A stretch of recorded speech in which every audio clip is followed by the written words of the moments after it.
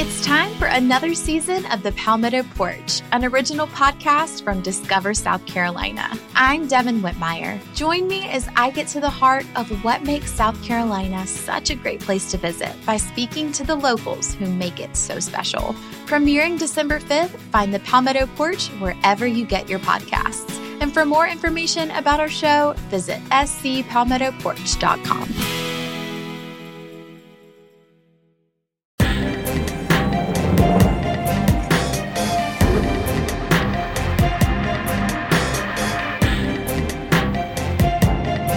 Alan Parker said, sometimes with the British film industry, it's hard to know if we're waving or drowning. Let's find out. Welcome to another BritFlix.com podcast. My name's Stuart Wright, and today's guest is Mark Gillis. Hello, Mark. Hi there, how you doing? I'm all right. Now, I'm not going to pretend this has not been a long time in the making. I think you got in touch almost, was it 12 months ago now, I think? Yeah, it would have been, I think. Yeah. So we've been on a journey to get here. You'll be surprised to learn that that's not the longest lead time I've had. I wouldn't be surprised at all. I just recently had the guys on, a director on who did the Mowax documentary about James Lavelle. Oh, yeah. And we first talked about doing a podcast about that film in 2013. Oh my God! So these things they always happen, but they don't always happen immediately. So I'm very grateful to have you on the show, and thank you for your patience. Not at all. No, thanks for me. I must say though, the Mowax one was more about them making a film than me about delaying it. I should add there. Well, that happens too. Yeah, I don't keep people at arm's length for 5 years. That'd be ridiculous. I was beginning to wonder. Yeah, and it wouldn't usually end up with a show. So we've not come to talk about my scheduling. We're talking about your film Sync. So before anything else, do you want to give people a brief synopsis to what Sync is about?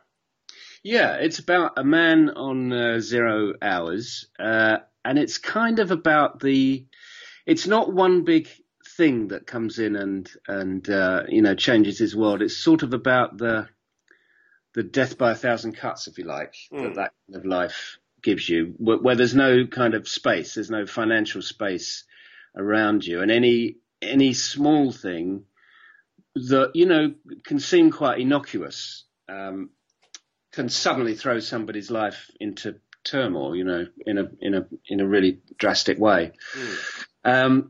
And I guess it's looking at the moral ambiguity of where we are with that kind of world up against what happened with the crash, and it's now 10 years since that. And it's it asks a moral question about what's right and wrong without giving the answer. I guess that's the thing. I didn't want to make the moral question easily answered. I guess that's about it. Whenever I start talking about the film, it always sounds incredibly sort of kind of grim, and actually it's quite, there's a lot of humour in it as well, and a lot of heart. But essentially, that's kind of. Well, I guess in a way, if I could jump in and sure. give a sense of what I saw as an audience without going into spoilers. I would say what you've done is like it sounds, obviously reacting to the idea of the current state of the world we live in post crash, increasing 0 hours contracts. Yes. Like you said, the lack of wriggle room when just one thing comes up, in terms of a financial cost. But I think what you've done is just give us, rather than a solution to that problem, you've kind of pointed to the moments of what you might call natural justice in an unjust world. So what you've done isn't solve all the problems, but you've introduced this idea of natural justice, which doesn't mean it's morally good or morally bad. Yes. Because the motivation for doing it isn't bad. Yeah. I.e., it isn't about greed. It's about survival, and when people are surviving, exactly, little breaks in the in the storm of life are quite nice, That's what. No, actually, and I suppose the thing is, he takes a course of action that is completely out of character. Yeah. And actually outside his normal moral code, So he knows what he's done is wrong, but he does it in order to keep his family together. And I think that for me was the interesting kind of moral ambiguity about where we are now with, what happened after the crash. And because nothing really happened in terms of changing the way. I mean, there are more restrictions on how the banks work, but essentially the system runs in the same way. No. One of my biggest disappointments in life was to see that after the initial capitalism has to change hysteria, the questions being asked by whoever's in charge were, when do we get back to normal? And you're like, well, do you mean normal? We just fucked it. We just fucked it. We don't want to fuck it again, do we? No, exactly that. I mean, it's. I mean, we're used to this kind of ordinary people having to do extraordinary things that might blur the lines between what's right and wrong in terms of straight up law. I mean, obviously Taylor Sheridan's film Hell or High Water. Yes. Sends a loving father on a bank robbery spree, to save his children's future. Yes. And obviously at the bigger extreme, Breaking Bad is a TV series about a man who becomes a fucking drug kingpin. So in a way, we understand that greed is what might take a lot of people over into sort of the wrong side of life, but it is. But sometimes. The way that the cards are stacked against us, it could be the best people you've ever met. Yeah, no, exactly that, and that's what I was interested in. This is that it's not that big. It's not the drug dealer turning up and saying your son owes us 20 grand. It's not that, because that's not how most people experience this. There are millions of people living with this, as you put it really well, that without wriggle room, and it's the tiny little things, suddenly a speeding fine, or stuff that, you think, well, just get over it. That's not gonna, it shouldn't lead you into, committing a crime. But it's the constant drip of it. It's one thing after another. So I mean, let's thinking of, I mean, you're obviously you're alluding to quite a lot of what probably instigated you. But what do you remember being for you was the kernel of the idea that set you on the road to write the screenplay for Sync? Yes, I do. I live in the area where it's set, which is in New Cross and Deptford and Brockley and around there. And there's some really challenged estates, people living very, very difficult lives, and often as a direct result of what's happened after, in the last 10 years.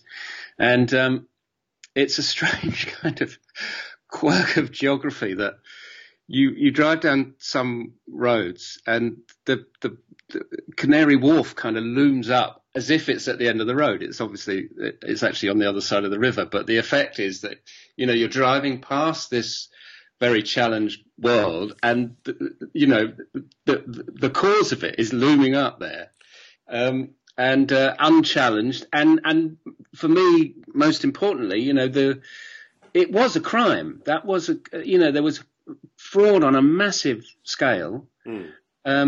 That they were selling derivatives that they knew to be worthless and continued to sell them for a long time. And the result of it is that there was this huge collapse, which has had devastating effects on, people who could least afford it. So true. I must admit, I live north of you, the other side, and I look at the other side of Canary Wharf. It looms up from the north side for me. Yeah. And it's that, there's something. I mean, it's a bit like sort of visual metaphor, because you've got these.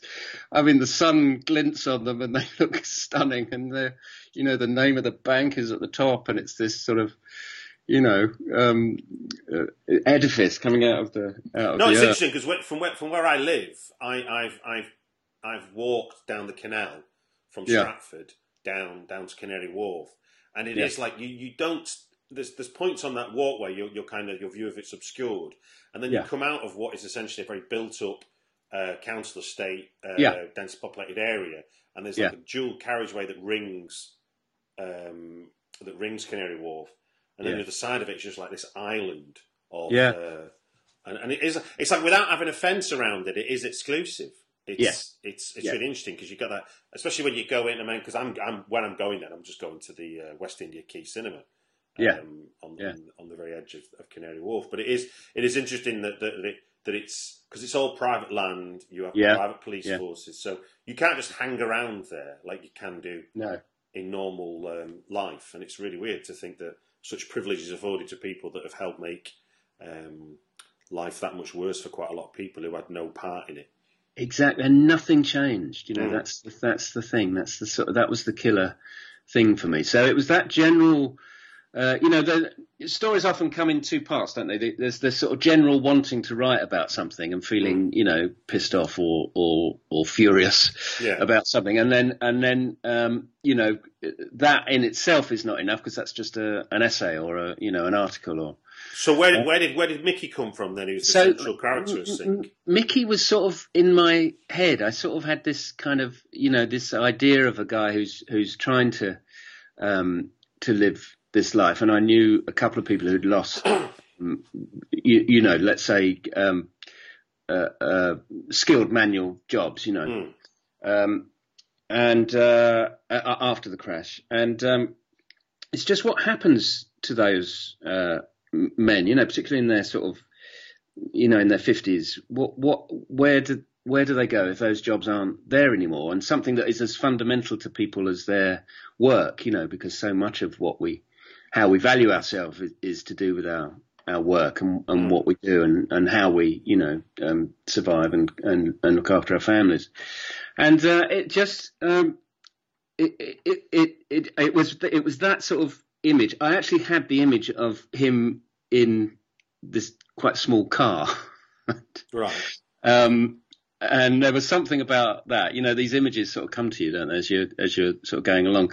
And then actually, it was the three generations that really got me. These three generations of men that we see in the film. So you've got Mickey and his father and son, and Mickey was, as I say, a kind of skilled manual labourer, as a tool fitter, and his father, the sort of grandfather figure, always had skilled manual work, and now in his current state, where he's slipping into some kind of dementia, he thinks he still is working. He thinks he's still going to work, and then the son, who's never really had a relationship with work at all, I don't think. And so it was looking at that three generations of men and their sort of changing relationship to work and how that's changed over those three generations, and that of working class men, that really interested me. And then you hone in on the guy that's going to lead you through it, which was always going to be Mickey in this. Out of interest, having gone through the process of making this film and writing it, and obviously thinking deeply about these subjects, why do you think people that are born and bred in a city as prosperous as London can end up being like a boat in the ocean where they're surrounded by water but not a drop to drink? It's like you're in London, there's jobs everywhere, but you don't weird, seem to be able to access it. I know, and I think that's not criticism at all. It's just No, but I think it's to do with the nature of work and the nature of and how that's changed, and the whole concept of sort of how 0 hours works. Actually, probably going even further back from Thatcher and Thatcher's ideas of the market being the only thing that can truly lead us. And it's like, if you're not a market leader, in other words, if you don't own the capital or you're not at the forefront of using the capital, then you're somehow secondary.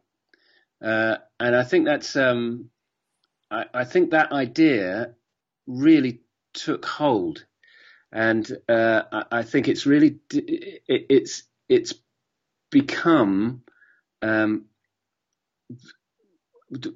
so-called ordinary jobs are so dismissible now, Well, everybody's got. It's that. I think it's the idea of a career as opposed to a job. That semantical change. Yes, is what people used to have jobs. Yes, and all right, jobs for life is what's changed. But then Jobs for Life became you have a career, and then I think that the nomenclature changed to you have a portfolio career. Yes. I was going to say your career becomes how you sell that particular. Yeah, and then suddenly you're freelance, and then what are you?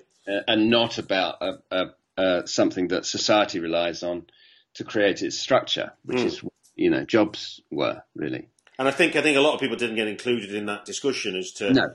And if we think about, I mean, having worked in kind of corporate environments before, where change management is a big thing, and the psychology of change is a big part of how you get people through. Yes. Rather than logistics. We've had a whole raft of society, it would appear, I mean, of which Mickey is a good study of, that never were communicated this. The kind of, the view was, I'll find another job.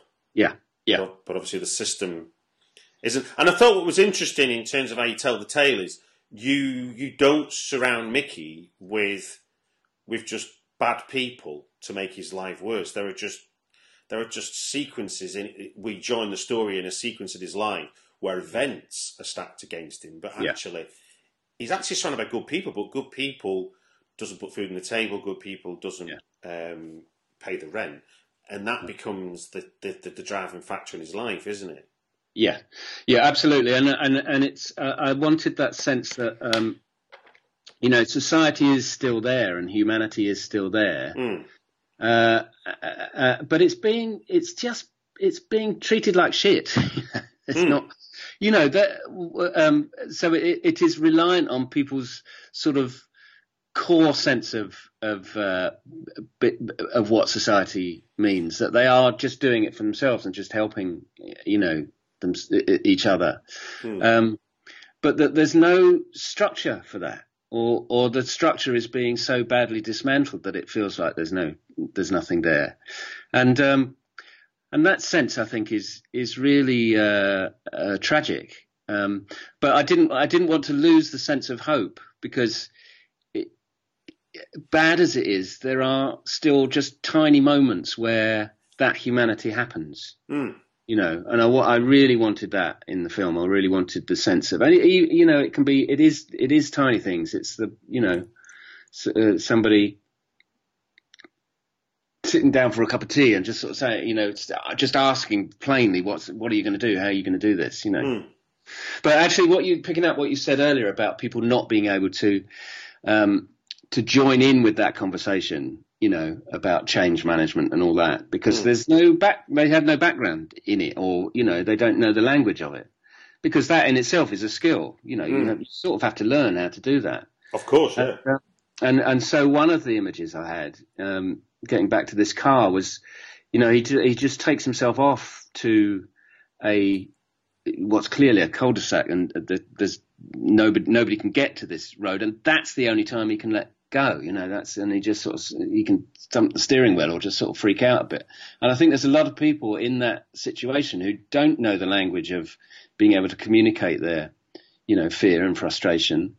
And yet they can't do it within their own situation, because it's too dangerous. If you've got a lot of people looking after the generation above and the generation below, can't be seen to lose it. You just can't. You've got to hold on. You don't have that choice.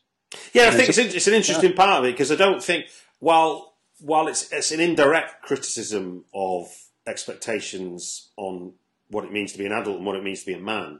In the modern world, I don't think your intention was this idea that men can't show their emotions, because Mickey borders on the point of breaking on a number of occasions, and quite rightly so. But restraint, which obviously is a bit of a self-taught thing, and there's clues in the film to suggest that maybe he's in his youth he's had a run past, but nothing too more than he's maybe had a bare knuckle fight with somebody he got angry with in a pub or something. Yeah. But he can look after himself, and therefore that rage could get him in trouble.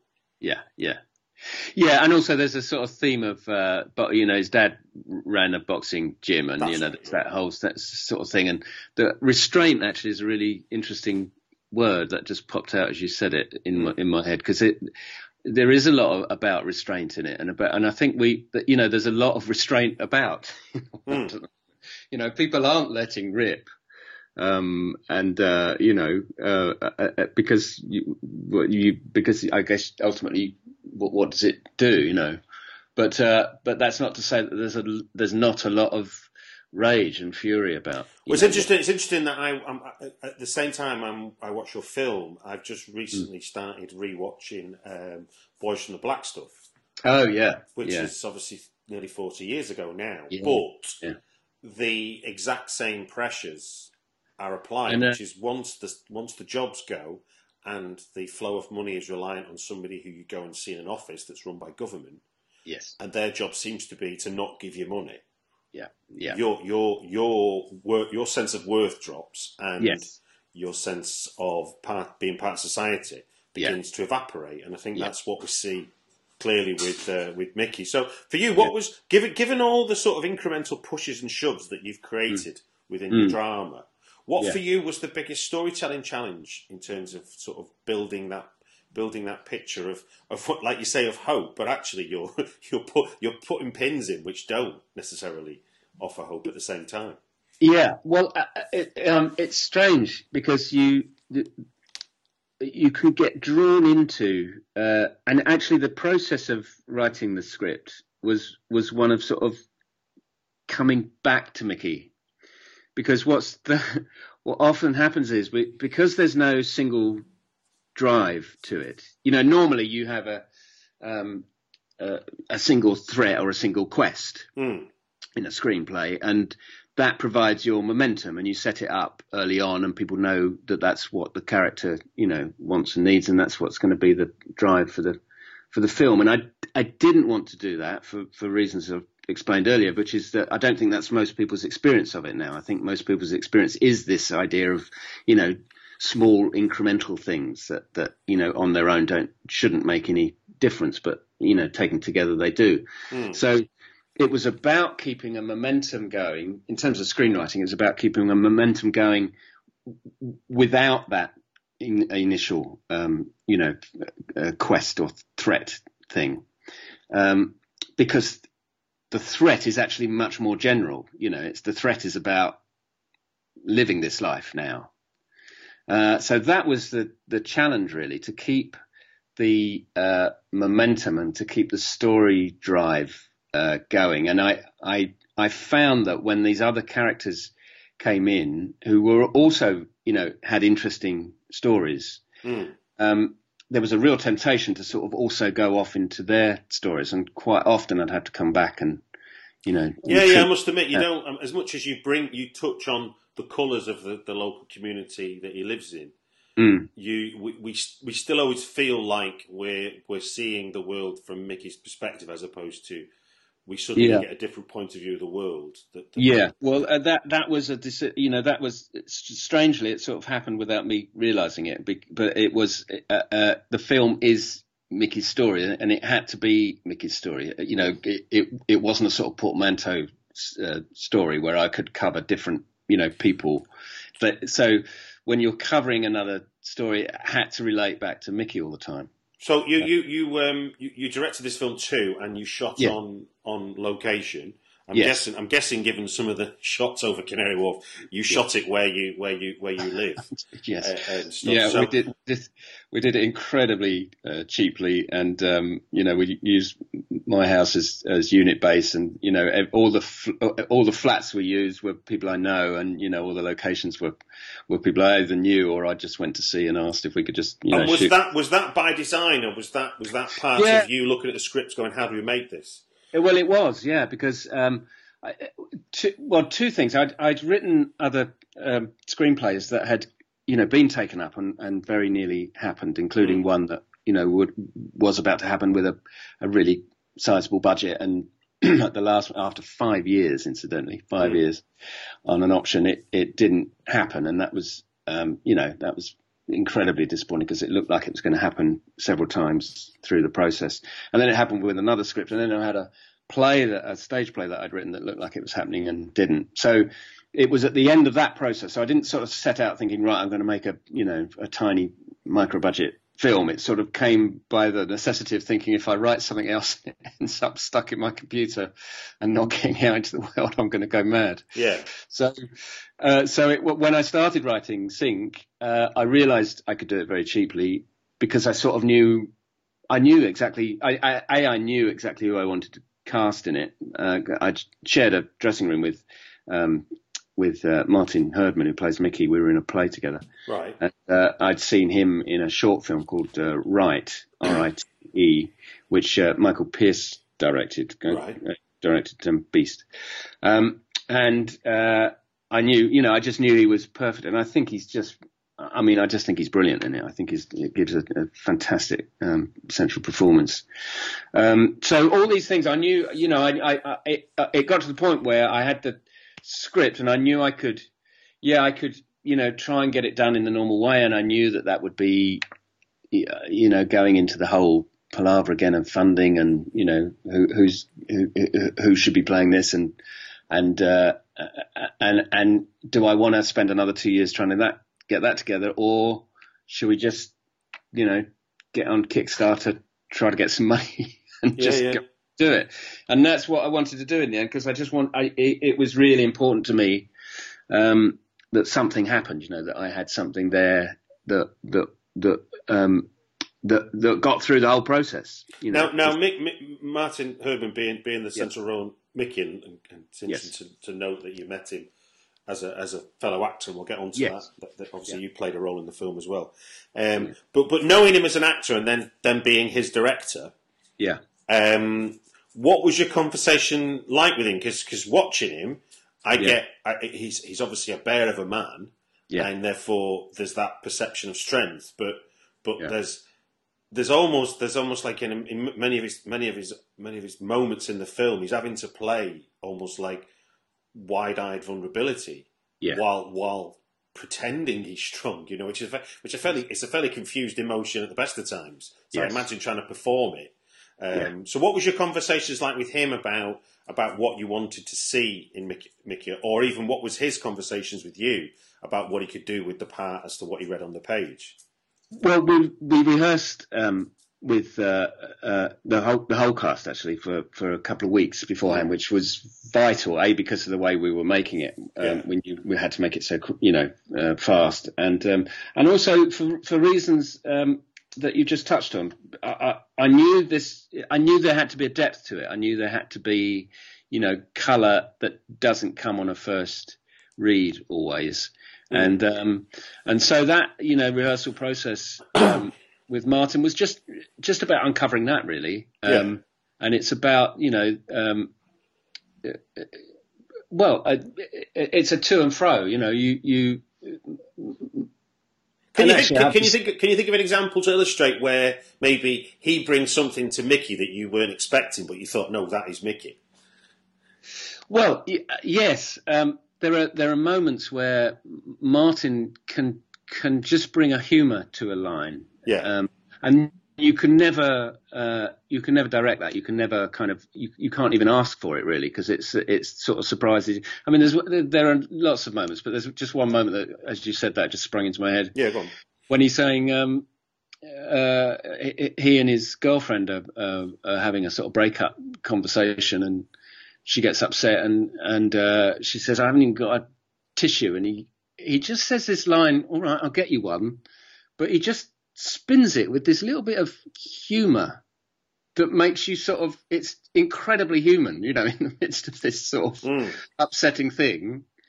And so moments like that, and that's just an actor's sensibility. That can't be taught. I know you can't teach it and you can't direct it. You just hope it's there. And I knew enough of him as an actor to know that it would be, And then likewise, there were moments where, because Martin is actually an ex-heavyweight boxer. Okay. And a rugby league player. So, so he's very familiar with that sort of world. So, there were also times where we'd discuss, a bit where he's on the verge of violence, and my inclination was to sort of make that more conversational and not so, so that we feel the violence underneath more, and until it gets to the point where it can't be held in anymore, and then it's out. But that's the sort of thing, that detail is the sort of thing that I think you can only get with a bit of time around it and a bit of space. So I was absolutely adamant that we had that sort of rehearsal time beforehand. But also, I guess it also plays to the theory that a lot of directing is done in the casting, as it were. If you've got the right person, then yes, then your job as director becomes easier as the days go on. I suppose. Very much so. And then it's about knowing that you're on the same page with it, because the danger with not rehearsing is that you have two people who have very different views about it, and you're trying to get to the same view in the midst of a film set, which is the worst place in the world to be able to do that because it's so pressurized and there's such a time lock on it. And these sort of things, these details are very, tenuous, and they need diving for. They're not something that you can explain and then, okay, go and do that now. It doesn't work like that. You need space, you need air around it, and you need to be away from that tension to do it. So when you were shooting the film, do you want to give us a sort of a kind of fond memory or a kind of a metaphorical fist pump, as it were, where you kind of what was on the page and then what you managed to achieve felt like? I mean, this isn't to say making the film isn't an achievement, but there must have been there's bits that are easier than other bits to produce. Well, there are moments that you could never, imagine or legislate for in terms of a shot. Go on. There's one bizarre moment where Mickey's in his car and we're outside and we're looking at him through the windscreen, and suddenly this plane comes and it sort of goes right through his head. And you just go. You could, and it's a really quite startling image, this dart almost coming through his head as he's preparing to go into the interview, and things like that. Just mad, you can never you could never plan for that. And then there are moments when, the cast are there, and I just remember there's a scene where Mickey and his son are having a big, huge. Really awful bust up about drugs, and there's such a there's the three generations of men are there, and Jason the son, played by Josh Herdman actually, who is Martin's real life son, and I had to close up on him through the kitchen window, and there's just this tear just comes, down his face, and moments like that. That's when it goes beyond what you thought was going to be there. That sort of thing. So, for other filmmakers listening who might be thinking of shooting on location in London, to a tight budget, what lessons learned did you have about shooting on location in London? Well, it's mad, but I think if you want, just make really good friends with the people you're going to be shooting, at, and sort of, make it as easy as possible. And, inevitably there's going to be, it's a terrible thing to have a film crew in your place. So just be aware of that, and also, I think extend that through the whole way you work on a micro budget film. People were working for deferrals in order to get this made. Yeah. So do great catering and do great food, and just make people feel that they're, let them know how much of a favour they're doing you. By doing this. It is a huge thing to ask people. So, never lose sight of that. It always amazes me, having done, sort of low budget stuff myself and worked for deferrals quite a lot. You go and you're doing this stuff, and then suddenly there's this sort of first screaming at you. You just think, what the hell are you doing? So make it easy, make it a good experience, and there are always going to be frustrations, but I think you have to lead, you have to create the conditions in which people work. It's all down to you, and you have to make them appreciated. How was it directing yourself?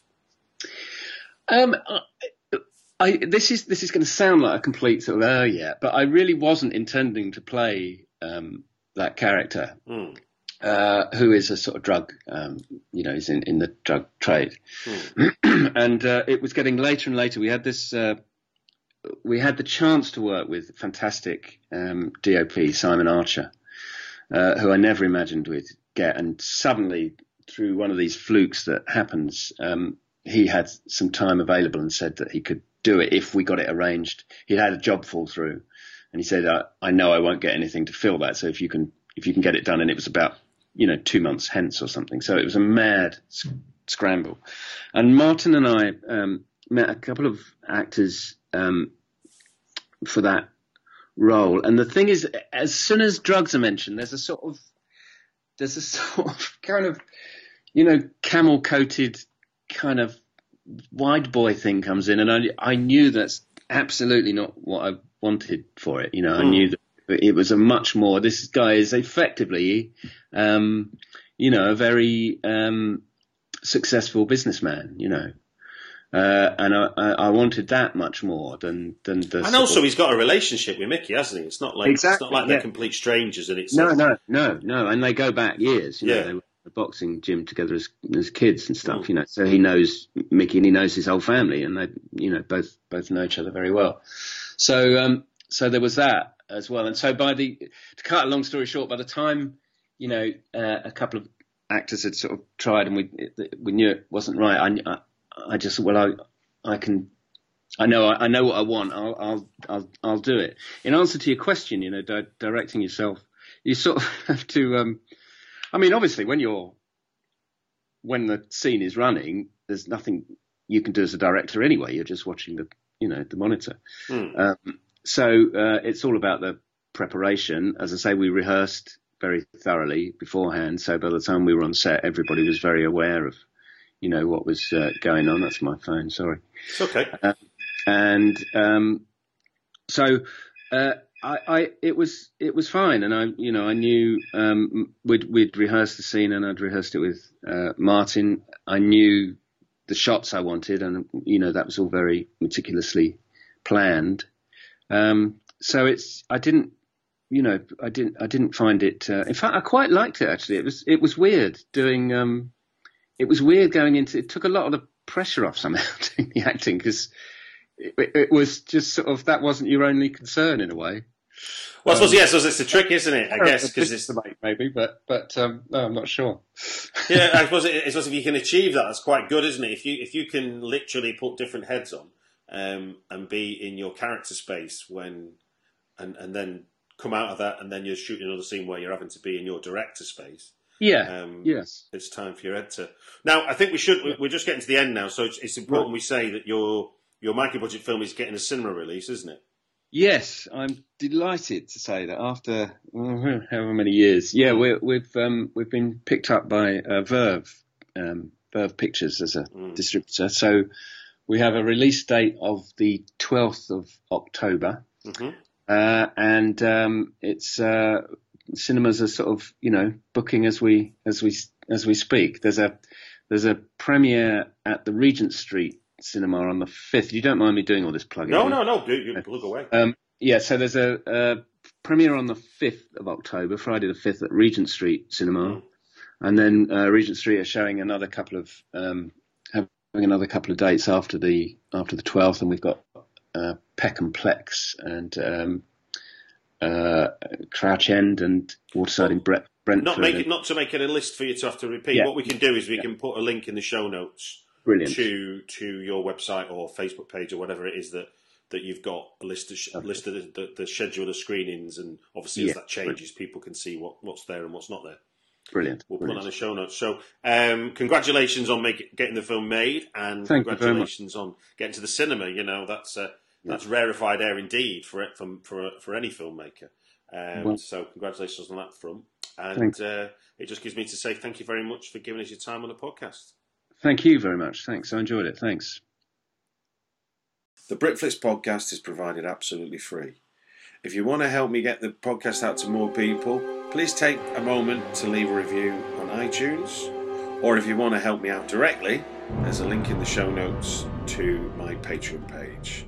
All contributions are welcome. And the music is by Chris Reed of thecomposers.tv.